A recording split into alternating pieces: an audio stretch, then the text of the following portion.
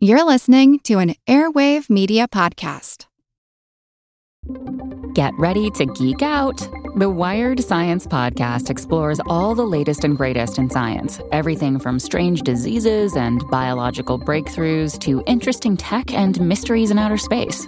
Listen to Wired Science today wherever you get your podcasts. That's Wired Science wherever you get your podcasts.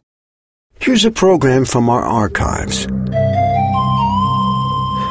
This week, we've been hearing about one of the more unfortunate interactions between man and insect, those splats you find on your car windshield after a drive through the country. But the insects you'll run into after an evening drive are not the same as the ones you'll encounter during the day, and the reason why may surprise you. I'm Jim Metzner, and this is The Pulse of the Planet. Mark Hostetler is the author of a guide which identifies insects from the splat patterns they make on your windshield.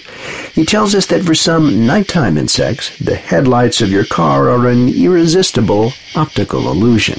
Driving at night, you tend to run into certain species that are attracted to the headlights on our cars, and the most notorious one is the moth. You know, people always ask, why do moths fly around my light bulb on the porch? And the explanation is moths use the moon for navigation when they're flying across the landscape. So they fly at a constant angle to moonlight, and moonlight tends to come in parallel because the moon is so far away.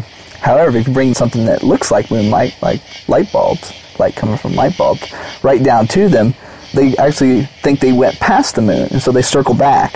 And then they circle again, and pretty soon they just keep going in circles, and they go right around what they think is the moon, so they're very confused. It's one of those things that for millions of years, you know, the moon's been the only bright object in the sky until humans came around and invented light bulbs, electricity. For transcripts of this and other programs in our series, please visit our website at www.pulseplanet.com. We've been listening to a program from our archives. If you want to hear more, check out our podcast.